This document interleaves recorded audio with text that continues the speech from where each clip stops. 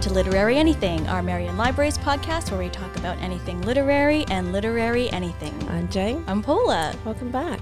Yes. It feels like a long time since we've recorded. It does. I think we did it slightly early last time because one of us was on leave. Was that me or was that you? I don't even remember. That's so how long ago it was. So long ago. We don't remember anything. And now next month is Christmas, finally. Oh, Jayne is a Christmas fanatic and I am a Grinch. That's why we're friends. So this month we read Apples Never Fall by Liane Moriarty. And do you want to read the blurb for us? Sure. And then I'll talk about Liane? Yes, let's do that. Okay. From the outside, the Delaney's appeared to be an enviable, contented family. Even after all these years, former tennis coaches Joy and Stan are still winning tournaments, and now that they've sold the family business, they have all the time in the world to learn how to relax. Their 4 adult children are busy living their own lives, and while it could be argued they never quite achieved their destinies, no one ever says that out loud. But now, Joy Delaney has disappeared, and her children are re-examining their parents' marriage and their family history with fresh, frightened eyes. Is her disappearance related to their mysterious houseguest from last year, or were things never as rosy as they seemed in the Delaney household? So Liane Moriarty worked in advertising and marketing at a legal publishing company. She also ran her own advertising company, which I can't remember the name of. I was going to look it up. It's Little something, the Little Advertising Company, something like that, before taking work as a freelance advertising copywriter. And then in 2004, she obtained her master's degree at Macquarie University in Sydney, and her first novel, 3 Wishes, was written as a part of that master's degree. And that so it was a master's degree in creative writing? I think so, right. yeah. Yep. So she published that in 2004, and then we all know her huge, big breakout novel, Big Little Lies, which was, of course, adapted into a TV series by HBO, and that was adapted by Reese Witherspoon's production company. It had Nicole Kidman in it. It had Laura Dern in it. It had Zoe Kravitz in it and Shailene Woodley. You're better at the names than I am. Lots and lots of big names, big ensemble cast. And going back a step before that was adapted in 2013, CBS Films acquired the rights to another one of her novels, The Husband's Secret, which is another one of her more popular books. And in 2017 it was announced that the film will star Blake Lively, but of course it's now 2021. And as these things go, it's probably just sitting there. I don't know if it got filmed or not sure. Her novel 9 Perfect Strangers, that was published in 2018 and then also adapted into another TV series, which is currently on air now for Hulu. I think it's on Hulu. Yes. So that's also starred and produced by Nicole Kidman. So Liane Moriarty lives in Sydney. She's with her husband and children, and she's also the older sister of 2 other authors. Her 2 sisters are authors, Jacqueline Moriarty and Nicola Moriarty. Yeah, that's right. Lots of writing talent in that family. I think, and I should have looked this up as well, I think this is her 9th novel. I'm going to look right now. 3, 6, 7, 8, 9. Oh, look at you. It's her 9th novel. So, yeah, let's get into it. Let's. So this novel begins with an apparently new bicycle abandoned on the side of the road with apples spilled from its basket, and a man takes it to give to his wife for Valentine's Day, which was the day before, and then he's killed in a head-on collision. That's how it starts. Then we get into the crux of the story, which is the Delaney family, as we talked about in the blurb, Stan, Joy, and their 4 children, who are Logan, Troy, Amy, and Brooke.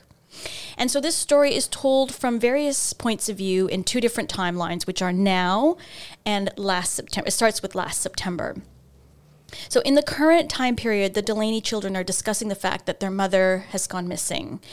And she sent them all a strange text saying that she was going off-grid, but then the rest of it was nonsense. And I thought I would just read the text, which said, "Going off-grid for a little while. I'm dancing daffodils, 21 dog champagne to end Czechoslovakia.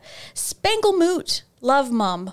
heart emoji, butterfly emoji, flower emoji, smiley face emoji, and off-grid was in capitals. Did you laugh during this book? I did too. Yeah, I did. Yeah, it was. There were lots of funny things. So her kids figured this is because she's texting without her glasses on, but then they haven't heard from her since. So like I said, this is from various points of view, which is some of it is from Joy's, some of it's from her kids, but then there are also random people, often in the service industry. And so this gives kind of an outside view of how the Delaney children appear to other people out in the world, which I thought was kind of clever. Yeah, I like that too. Yeah. So we learned that in the previous time period, their mysterious guest is a girl called Savannah, who showed up on Joy and Stan's doorstep saying that she was the victim of domestic violence and had nowhere to go, and their house, quote unquote, looked the friendliest. And so in the present time, the children are all trying to figure out what has happened to their mother and how they feel about their father and the fact that he's the prime suspect in the police's investigation. And he looks pretty guilty, not least because he has the scratch on his face, which, does he say it's from bushes or something? Yeah, and it seems it's from bushes. obvious he's lying. Yeah. So, and also they are trying to suss out Savannah, and they were all suspicious of her at the time, and it is slowly revealed the interactions each of them had with her when she was staying with their parents. And the kids don't trust her, and they worry, of course, that she's out to take advantage of their parents. Yet, when they go over there in the past for Father's Day, Savannah has done all the cooking and pretty much waits on everyone.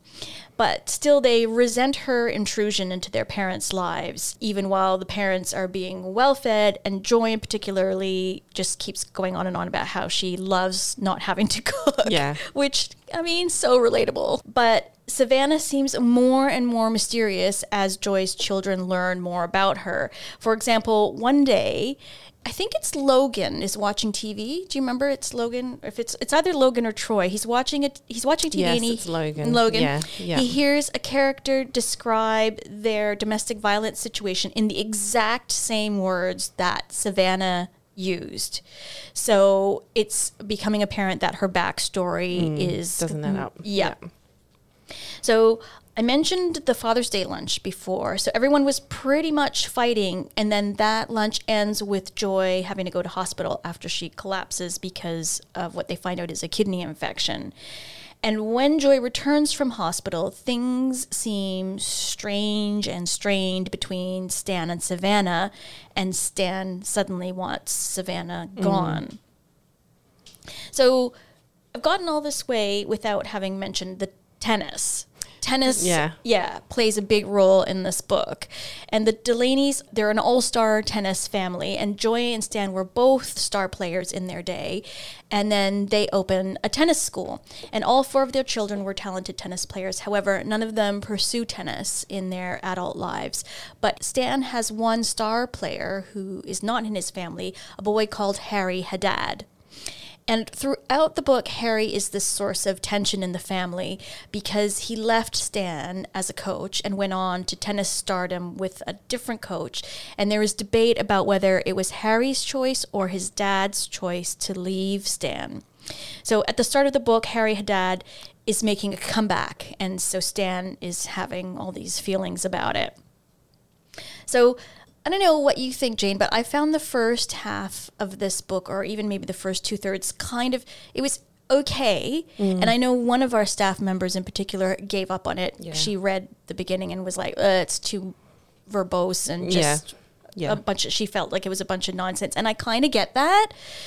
But I found that when I got to this sort of halfway, 2/3 mark, when Joy is still missing and you don't know who Savannah, what her situation is, and all these secrets start to be revealed, and I was completely hooked at that point. Yeah, there's a lot of building of, not necessarily tension, but building of this world in the first half. Yeah, absolutely. But you do get the payoff. Yes. Yeah. I mean, there are lots of details, but they're important. So, as I said, the two main mysteries: what happened to Joy, where is she, and who really is Savannah. So in the past timeline, Stan summons all the Delaney children to the Delaney house to have a meeting. And while Stan and Joy are waiting for the kids to show up, they're in the room that Savannah was staying in. And Stan reveals to Joy that Savannah came on to him while Joy was away in the hospital. And then she approached Troy and claimed that Stan assaulted her and Troy paid her hush money to go away. And as they're having this tense conversation, Joy is kind of going through some of the things in the room, Savannah's things that she left there, and she finds an old photo of Savannah as a young girl, and she's with Harry Haddad. And so, Jayne, do you want to tell us about what Savannah's motivations were as to why she ended up on Joy and Stan's doorstep? Sure. Savannah grew up with Harry as the brother who's the shining light of the family. All the attention is on Harry. So Harry and Savannah's parents divorce, and unusually they decide to take a child each. So Harry goes with his dad and Savannah goes with her mum, and her mum is this toxic, awful mother that is abusive basically and tries to push her with her ballet. You know, developing an eating disorder, controlling her food, controlling her access to things, all the meanwhile poisoning her with stories about Harry and her dad and how well off they are and how they didn't want her. And the two parties sort of are estranged from each other, really, for their whole lives. And so Savannah comes back into the Delaney's lives with a massive chip on her shoulder, blaming them, I guess, for some of her neglect, even though it wasn't their fault. The first bit of the book is setting up all these little vignettes of storyline of a young girl that bursts into Joy crying in the laundry or tries to steal a banana from Brooke's bag. And it turns out this little girl that's in these little stories throughout their childhood is Savannah. And so she blames them for letting her starve, basically, not looking after her. Yes, because she explains that she was taking the banana because she was literally starving. Yeah, that's right. And she blamed them for not seeing that and just kind of shunning her. That's right, that's right. And so they all felt awful once it's revealed. And it kind of kicked off once Harry decided he was making a comeback and he was writing an autobiography. That's right. It kicks it off for not only Savannah, but Stan, and really all of them are, it's causing all of this stuff from the past to bubble up. Put them all in a bit of a spin. Yeah, absolutely. So it's slowly revealed that Savannah has been telling half-truths and sort of lying her way through life and shacking up with older men and living with them, bleeding them dry, and then moving on to the next person. So telling stories the whole way through to get what she needs. And then she reveals one of Joy's deep secrets from the past, which is that it wasn't Harry or his dad who had the idea to leave Stan as a coach, but that it was Joy. Yep. And Joy tries to explain that she was trying to protect her family and protect her children, but Stan thinks that it's the ultimate betrayal of him. So then in the current timeline, the police are going to arrest Stan because of the mounting evidence against him. The scratch on his face, the fact that he and Joy fought the day she disappeared, and now they've got this motive, the fact that Stan felt so betrayed by Joy's decision to send Harry away. Plus, they get the neighbor's security camera footage that shows him hauling this long, heavy object to his car in the night and then pausing there for minutes, looking very distraught. Morose and sad, yeah. And then just as they are about to arrest him, in walks Joy. So now do you want to explain where Joy's been? So apples are a recurring theme throughout the whole book. So Stan's mother, who lived with them, did she live with them? No. Maybe not. No, they live in her old house. They live in Stan's mother's old house. That's what it is, yeah. So there's this recurring theme of apple crumble.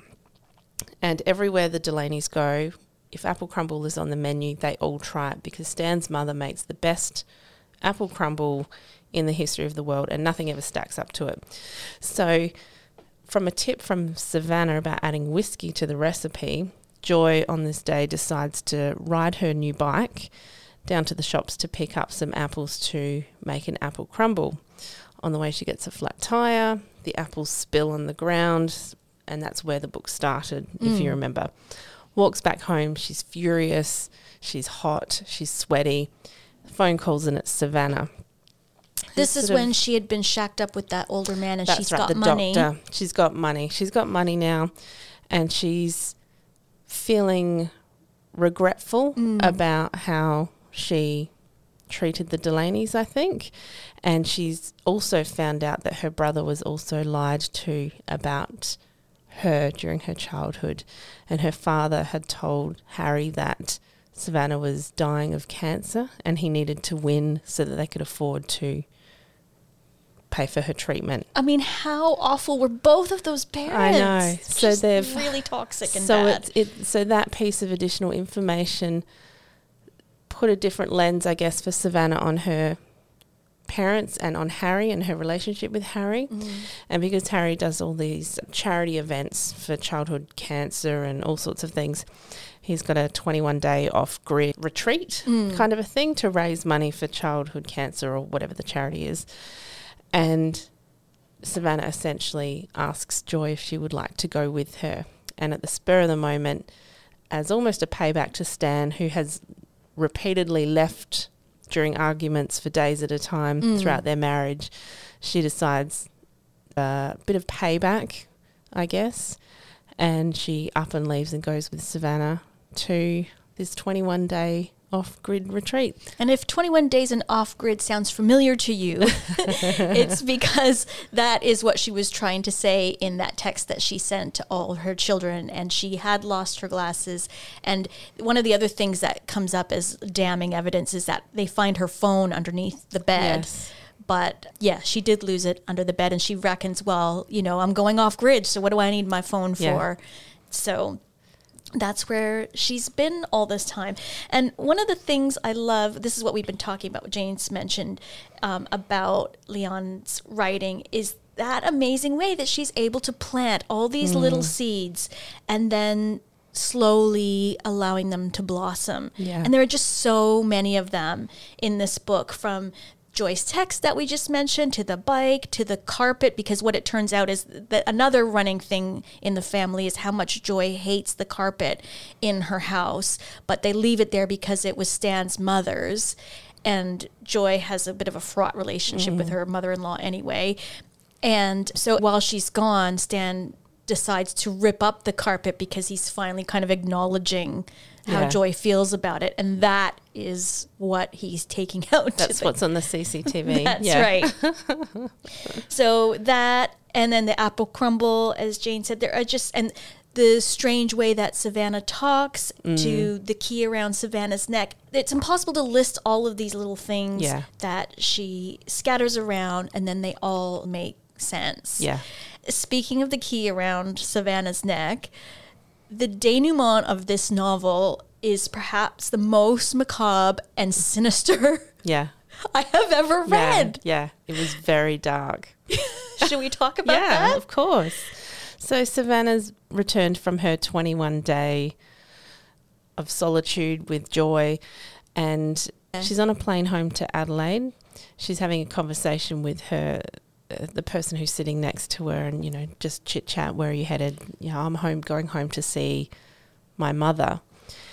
So she's returning home to her mother. She's to see her mother, and then she flashes back to when she left her mother, and she's thinking, oh, my mother's going to be tucked up in bed like how I left her. And then through her memories, it comes out that the mother said that she was always to leave a bit of food on her plate, and then when she didn't do that, she would lock her in her room with just a little bit of water for days while the poor girl was starving and couldn't get out.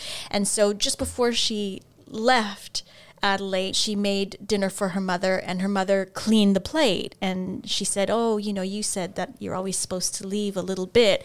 And her mother, of course, is older now, and she takes medication to help her sleep. Plus, she takes it with whiskey. So while she's kind of comatose with drugs and alcohol, Savannah drags her into her old room and gives her a crate of water and a bunch of protein bars, and then locks the door, and that's the key that's been around her neck this whole time. For weeks and weeks. Weeks and weeks. And I think she leaves her a note, doesn't she, saying, yes, here you go, ration your supplies, because I'm going to be gone a while. So, and that's how it ends. She's heading home to most likely find a deceased mother. I would guess, yeah. Because she was gone. Well, she was gone for 21 days on a retreat, and she was there for weeks before that. Before that, yeah. And the last thing is that the man is explaining what his mother is like, and she says to him, oh, yeah, my mother is very active. She plays tennis. Yes. Yeah. So basically indicating that she's taken on Joy, her new, because she takes on all these personalities, because what else is revealed is that while she's shut up in her room for all these days and days on end, she's got a television, and she just watches endless amounts of television and imagines herself in these different roles on TV, which is why she speaks so strangely sometimes with different accents and different sort of inflections. And words. Yeah. And so, she's taken on Joy as her mother at her the new end. mum. Yeah. What did you think of that? I liked that ending. I thought it was dark, and I liked that. I loved it. Yeah, I thought that was good. Really hammered home the point that she's not okay. She's not okay. Not and okay at all. And they're quite clear about saying that she's not right from all of the abuse that she suffered. Yeah. And I really enjoyed how at various points you really dislike or certainly don't understand certain characters, like for me, Stan and Savannah, but then you find out things about their histories that kind of explain their behavior. Yeah. Like Jayne mentioned before about how Stan used to, when things would get too much for him, he would just walk out the door. Yeah, just up and leave. Yeah, without any explanation and with no indication of when he'd be back. And I was just like, what a selfish... But, of course, what it turns out is that his father, famously in their family, hit his mother one time. So he's been sort of known in the family to be this abusive, horrible man. But what it reveals later is that he was actually not such an abusive, horrible man, but that his wife essentially verbally abused him. And he just lost it one day, which is not okay. But what he says to Stan is, because he feels so much remorse, is whenever that happens, just leave. Yeah. And so that's Don't what let Stan your anger does. take over. Yeah. Yeah. Because he's so scared that he's going to do something. Yeah. Moriarty's characters are just so fleshed out. Yeah. And I feel like she really understands human behavior. That's something I like about most of her books, is these small windows into all sorts of characters. You mentioned earlier about all the peripheral characters, the hairdresser, the neighbours, the shopkeepers, all of these people get their own little character study throughout the book, and I really enjoy that, the detailed character study of not just the main characters but all the characters. Yeah, the Uber driver and all of those, they've got their own little world. She reflects briefly on that, and then their interpretation of the Delaney's. Yeah. And on we go. Sometimes we've talked about books where there's too many characters and it's a bit much.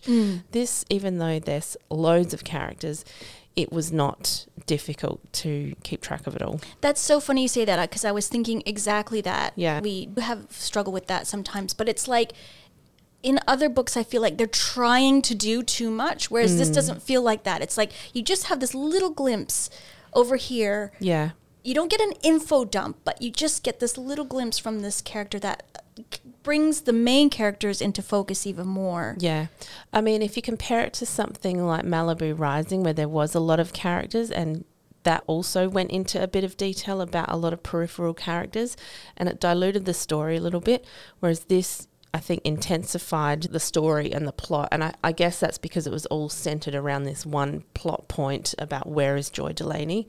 So all rotated around that, which helped keep all those characters in check, I think. Yeah, and I think it just goes to Liane Moriarty's skillful writing. Yeah, absolutely.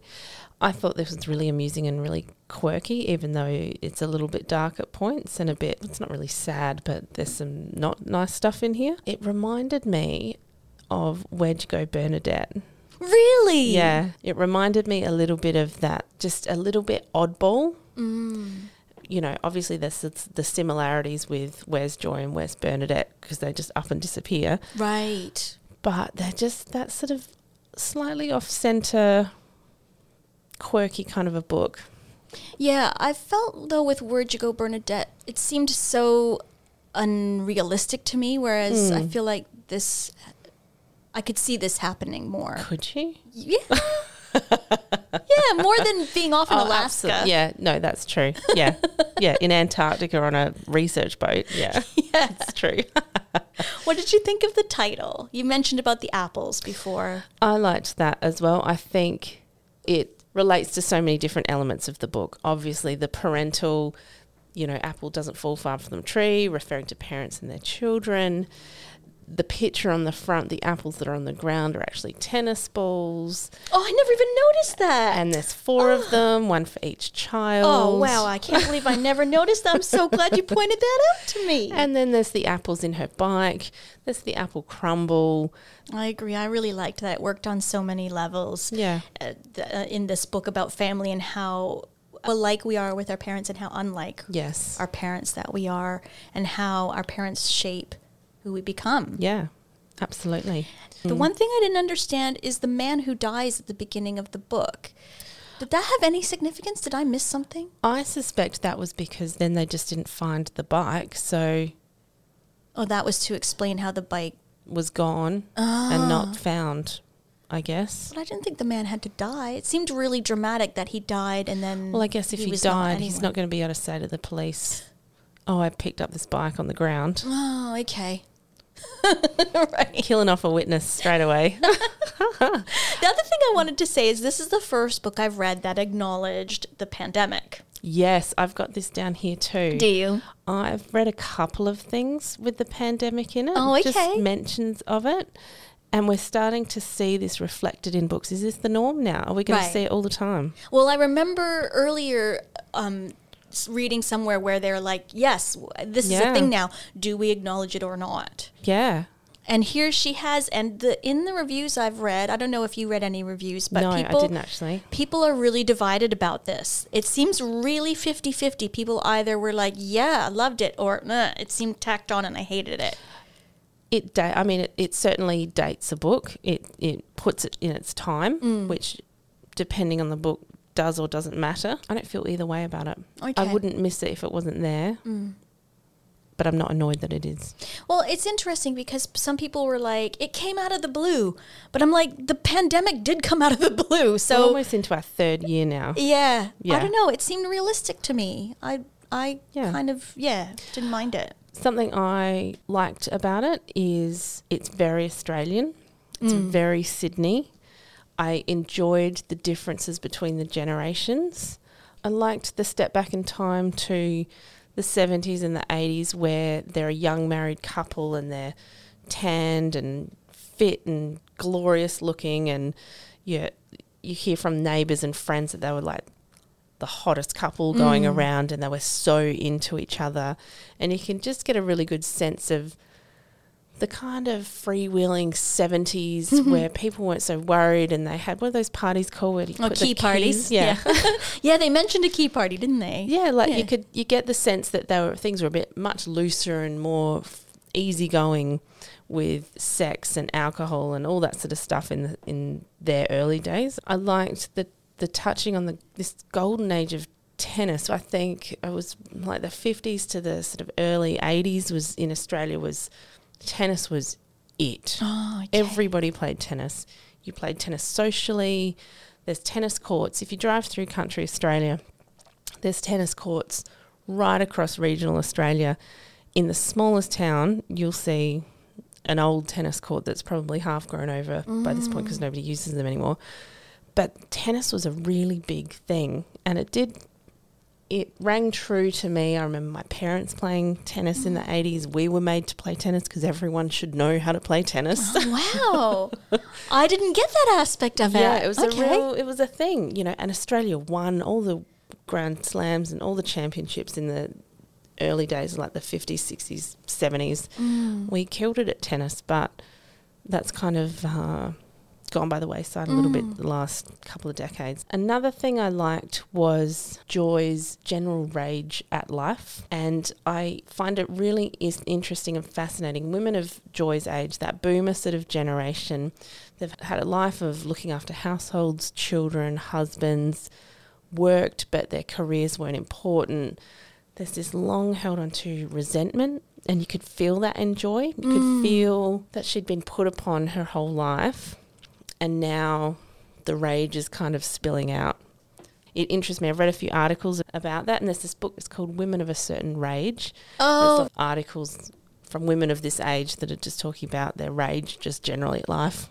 Yeah, right. Which is really interesting. Yeah, she does that really well in here. Yeah. And I mean, Liane is not that age, and she's not the kid's age either. She sort of is bridging both of those. I feel like I'm kind of close in age to her, so I can feel her straddling those two ages, and I agree. Yeah, it was really good to read about that. And Stan was the same. Stan's a man of a certain age. You're not feeling your feelings when you're a man who's, what are they, 69?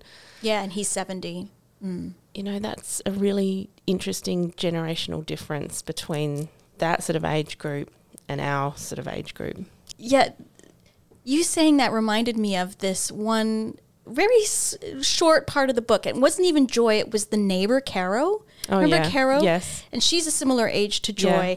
And I'm going to just read you this one little bit because I feel like it kind of encapsulates, it's not the rage at all, but it's just a funny way she put how a woman of that age might think of the younger generation. So Caro, the neighbor, is talking about seeing Stan and Joy when they first moved into the neighborhood. Yes. Yeah. And she says, a gigantic man, who of course turned out to be Stan, was talking to a young woman wearing very short shorts, her long hair in a ponytail. A fat baby bounced and laughed on her hip, while 3 older children played tip like it was the Olympics. Caro actually thought Joy was their teenage babysitter until Stan kissed her.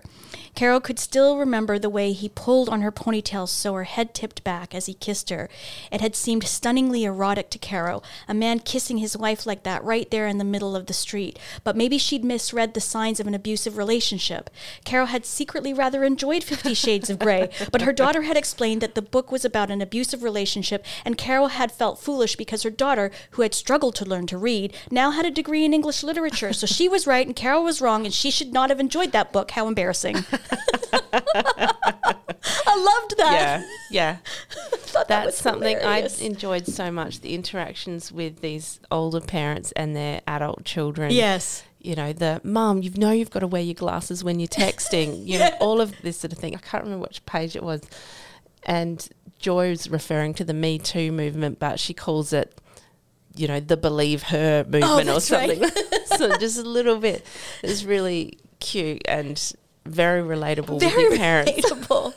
The other thing that I enjoyed was the evolution of Joy and Stan's relationship and how they had this amazing romantic love story at the beginning, but how it waxed and waned and how there were some little infidelities, things that indiscretions, and how there was at one point in the book, one of the kids says, I feel like maybe my parents hate each other and I didn't realize it all this time. And you could see how in that moment they kind of did hate each other because she was saying all these horrible things to him about how he was at tennis, and he was saying all these horrible things to her, and you could feel like you hate somebody, but when you're in it for the long haul like that, sometimes you do hate them and then you don't. And there's something sort of amazing and beautiful about the fact that they kind of ride those waves together and they're still there at the end. I can see this as an ensemble cast TV series again. Definitely, although I really hope that they set it in Australia this time. Yeah, it's so Australian that to take that, I mean, but I felt like that about Big Little Lies as well. That was very Sydney suburbs. I would love to see this as an Australian cast series. Knowing that she's had a few things turned into TV series now, I wonder if that changes the way she writes. The siblings' very distinct personalities maybe felt slightly, just a tiny, tiny bit tropey about how one's the successful business guy and the other brother's, you know, a lackluster, bit of a nothing of a guy, and one sister's off the planet and blue hair and floaty dresses, and the other sister's a physiotherapist and very serious. You could see them casting these characters really easily. I don't think that's a bad thing, but it was just something I noticed. How do you think it compares to her other novels? Yeah. It's funny. I read some reviews that said Liane Moriarty is back. Yeah. And I would agree with that because I think we've talked about before on the podcast how we haven't loved her latest books as much. Yeah. I've liked them. I liked Nine Perfect Strangers well enough. I've said before, I haven't loved anything as much as I loved What Alice Forgot. That was her first book I read, and it's still my ultimate favorite. But I would say this is coming close to it again. I really loved this book. I think lots of people didn't like Nine Perfect Strangers. I think if you're a fan of her other books, I think you're going to like this, and I think you'll be really happy. Woohoo! Yay! Did you read other things this month, Jayne? Only one thing, and you know what I read. And I'm going to tell you again about it. So I read like half of the universe, Sally Rooney's new book, Beautiful World, Where Are You? And Paula was never going to read this because she hated normal people. But I'm looking forward to your review. Right, this book's a slog. This book is hard to get through. This book is written chapter by chapter. Basically, it's about 4 people, Alice, Felix, Eileen and Simon. They're still young. I think they're in their 20s. They desire each other. They delude each other. They worry about sex and friendships and the world that they live in. Are they standing in the last lighted room before darkness, bearing witness to something? I assume that refers to just how awful things are globally. Right, yeah. Will they find a way to believe in a beautiful world? So one chapter is an email between Eileen and Alice, and then the next chapter is plot and dialogue and moving forward. And it alternates between the whole book. Oh, with emails and then plot? Yes, okay. That's right. And I'll show you, there's pages and pages like that. Oh, it's just a big wall of words with no indentations. No paragraphs, no nothing. Ugh. Just a lot of prose. I mean, don't you love when you come to a chapter and it's really short? There were lots of those in Apples like you're getting Fall. Somewhere. Well, yeah. It feels like, things are speeding up. Things are trucking along. Yeah, that's the opposite. This is the opposite of that. I didn't find myself attached to any of the characters, and I don't generally mind that. It was the opposite. In fact, they were all unlikable people. I don't have to love characters in a book at all, and you know that I love a miserable book. I really do. I really like normal people. But I do want to feel something for their plight, for what they're doing in the book, the plot and what their growth is going to be. But I just didn't care. I just didn't care about them. I ended up skipping from about halfway. A girlfriend of mine was reading it as well, and she messaged me and said, "How are you going?" I was like, "Ooh." And she said, "I started skipping the email chapter. I just read the plot chapters, the whole half of the book." And I was like, "I'm going to do that." So I did that. And this, who was also reading it, and she said to me this, I said, "How are you going with Beautiful World?" She goes, "I'm just reading the plot chapters." Because you said that, or she just decided to do that on her own? I had told her that I had done that as well. It's a depressing book, but that's not what I don't like about it. I love depressing books. It's very cerebral. There's lots of conversation. I don't know any 20-something-year-old that's doing deep dives about the Soviet Union in an email, you know? Maybe we're just not running in those circles, I'm talking Jayne. about socialism and capitalism. Maybe it's not our circles. You're right. Very cerebral. It's not awful, but it's not a joy. I feel smugly justified. That's awful, isn't it? Gosh. Sorry. It's not. Sorry, Sally Rooney. We're here to say how we really feel about books. It's not badly written. Okay. But you said it's, again, with the no quotation marks around dialogue, right? Yeah. I hate that. That didn't bother me too much. But I feel anyway. like it's pretentious or something. Well, I didn't say that. You said that. What have you read? I actually read 2. One is called The Shut-Ins by Katherine Brabon.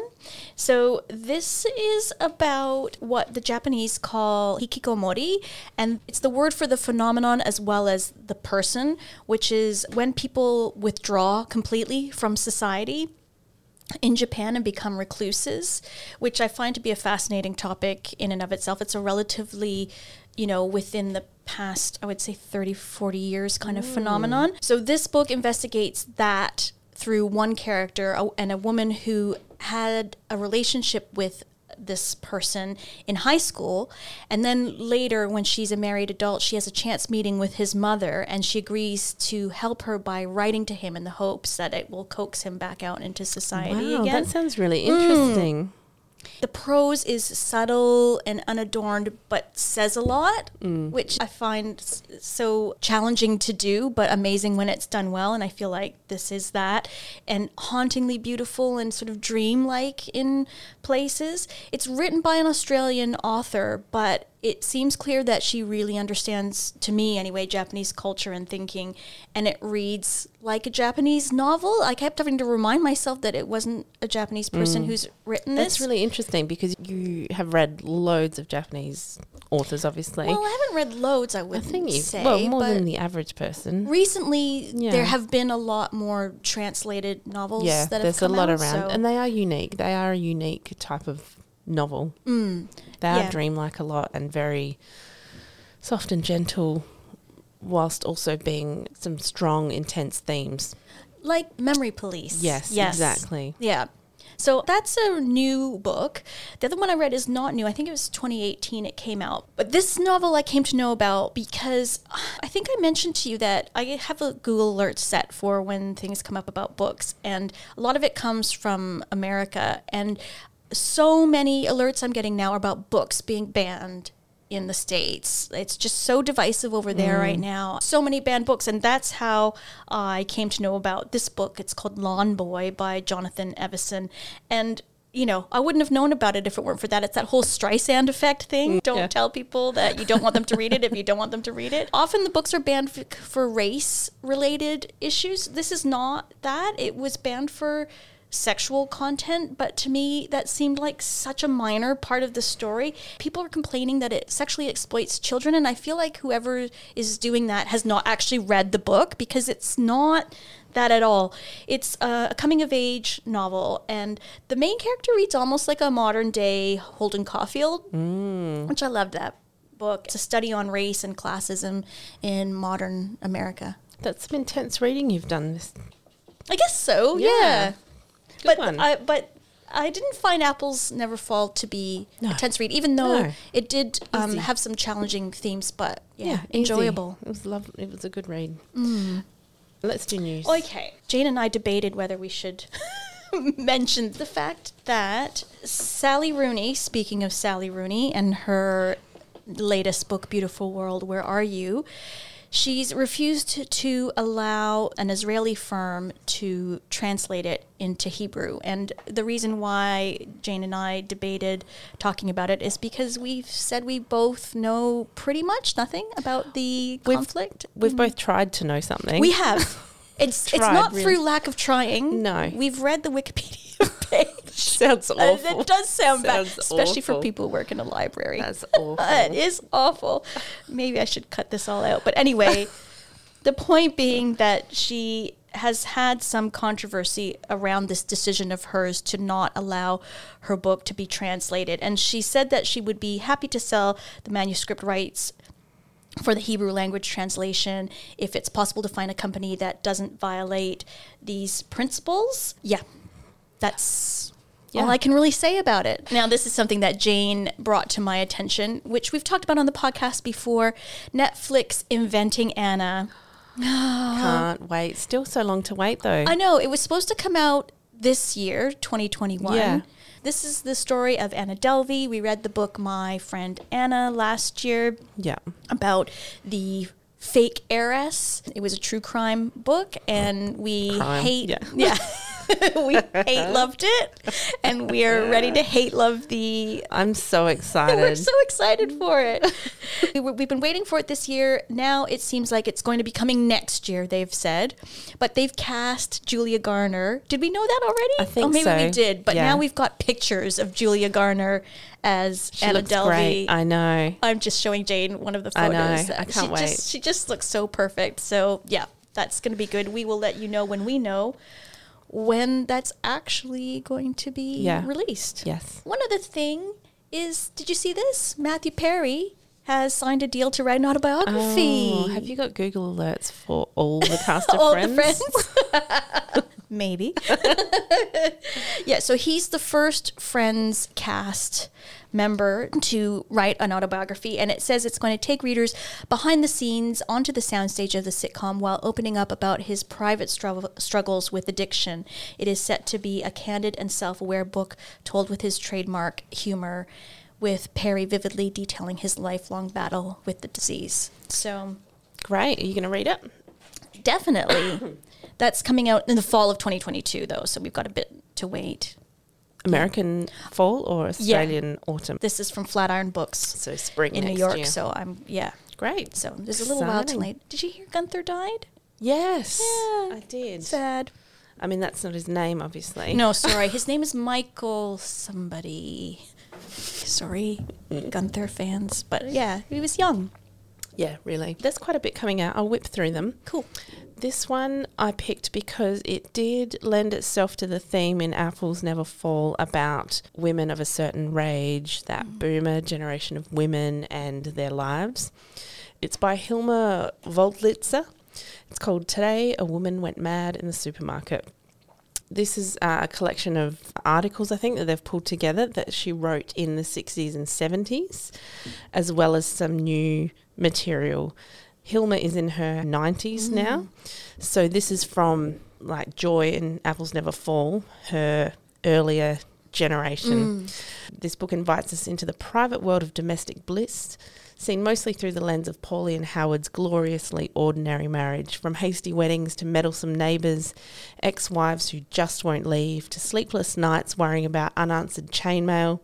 Wolitzer captures the tensions, contradictions and unexpected detours of daily life with wit, candour and acutely observant eye. I love the title. Yeah. I love that title. Oh, it's Yellow with a Lemon. Yeah. I read the first chapter on Amazon today and I think I might read it. Paul West, who we had a couple of years ago from River Cottage, Australia, he's got another book out. So it's garden projects, seedlings, building greenhouses, seasonal recipes, pickling things, all of that sort of stuff. His last book's gorgeous, so I imagine this one's lovely as well. Speaking of Louis Theroux, he has got an autobiography coming out. Ooh, yes, love him. Step inside Louis' life. Never before as he turns his critical eye on himself, his home, his family, and tries to make sense of our weird and sometimes scary world. His autobiography is perfect for uncertain times and is hilarious. I bet that's going to be fantastic. Yeah, that's by... I would definitely read that. Pan Mac, that's coming out. Cooke has got a new book coming out. So she wrote Up the Duff, women's stuff, girls stuff. Up the Duff is pretty much a staple in any pregnant woman's library of the last, 20 years, I guess. She's got a book coming out called You're Doing It Wrong. It's an outrageous tour through the centuries of bonkers and bad advice handed down and foisted upon women, told only as Cooke can, with humour, rage, intelligence and wit. Have a look at the cover. How would you describe that cover? It's like, looks like Shakespeare with makeup on. Like with drag makeup on. Drag makeup, yeah. Fiona McIntosh has got another book coming out. This is a Pan Mac book as well. It's called The Spy's Wife. It's a historical adventure. That's how they've tagged it. It's not historical fiction. It's historical adventure. And it's set in England and Germany during the war. Now, this one looked really interesting. I'm going to read the whole blurb out to you. This is by Penguin. It's called Lemon. It's by Kwon Yeo-Sun. In the summer of 2002, when Korea is abuzz over hosting the FIFA World Cup, 19-year-old Kim Hae-on is killed in what becomes known as the high school beauty murder. Two suspects quickly emerge, rich kid Shin Jeongjung, whose car Haeon was last seen in, and delivery boy Han Manu, who witnesses Haeon in the passenger seat through Jeongjin's car just a few hours before her death. But when Jeongjin's alibi turns out to be solid and no evidence can be pinned on Manu, the case goes cold. Told at different points in time from the perspective of Daeon and two of Haeon's classmates, Lemon loosely follows the structure of a detective novel, but finding the perpetrator is not the main objective here. Instead, the work explores grief and trauma, raising important questions about guilt, retribution, and the meaning of death and life. Reading the first chapter of this book, you could easily mistake it for a thriller. The book, translated from Korean by Janet Hong, has all the elements of the genre: protagonists haunted by an unsolved murder, a cop more interested in making an arrest than finding a killer, a dead girl whose beauties turned her into something approaching a myth. But this is a murder mystery less interested in victim and killer than in the motivations of those consuming their story, those who create meaning where most likely none exists. That consumption is its own violence. Wow. That sounds good, doesn't it? So that's fiction.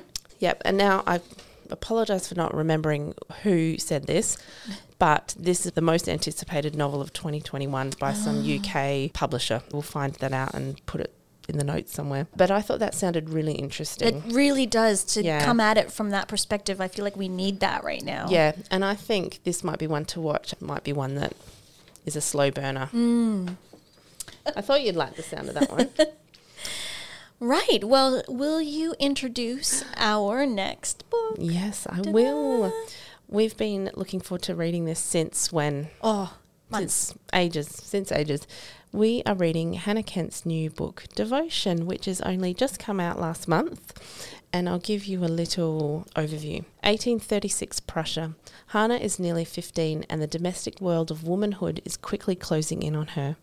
A child of nature, she yearns instead for the rush of the river, the wild dancing around her. Hannah finds little comfort in the local girls and friendship doesn't come easily until she meets Thea, and she finds in her a kindred spirit and finally acceptance. Hannah's family are old Lutherans, and in her small village, hushed worship is done secretly. This is a community under threat, but when they are granted safe passage to Australia, the community rejoices. At last a place they can pray without fear, a permanent home, freedom. It's a promise of freedom that will have devastating consequences for Hannah and Thea, but on that long and brutal journey, their bond proves too strong for even nature to break. Did I read that this is the first time that Hannah Kent has written about South Australia or even Australia? Because she was in Iceland for burial rites. Right. And where was the good people? Ireland? I think so. For the good people? I think so, yeah. Yeah. And not just Australia, but South Australia and Adelaide Hills. Hondorf, yeah. I know one of our staff members said they don't like it when stuff is set in Australia, and I feel completely the opposite. I love it when things are set here. I feel like that as well. I feel a bit like, boring. But as I get older, I'm appreciating it more. But don't you love when they're going to be talking about Hondorf and you can picture you've been there?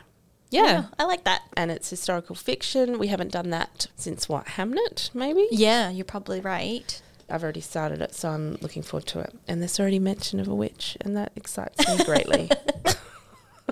So we've got this as one of our trending titles this month. So pop into Marion Cultural Centre, and if you're lucky, there will be one on the shelf for you. There's ordinary copies in the collection. It is also an ebook on BorrowBox and Libby. Both of them. Both of them. Yeah. Grab them, read along, and come listen to us next month. See ya. Bye.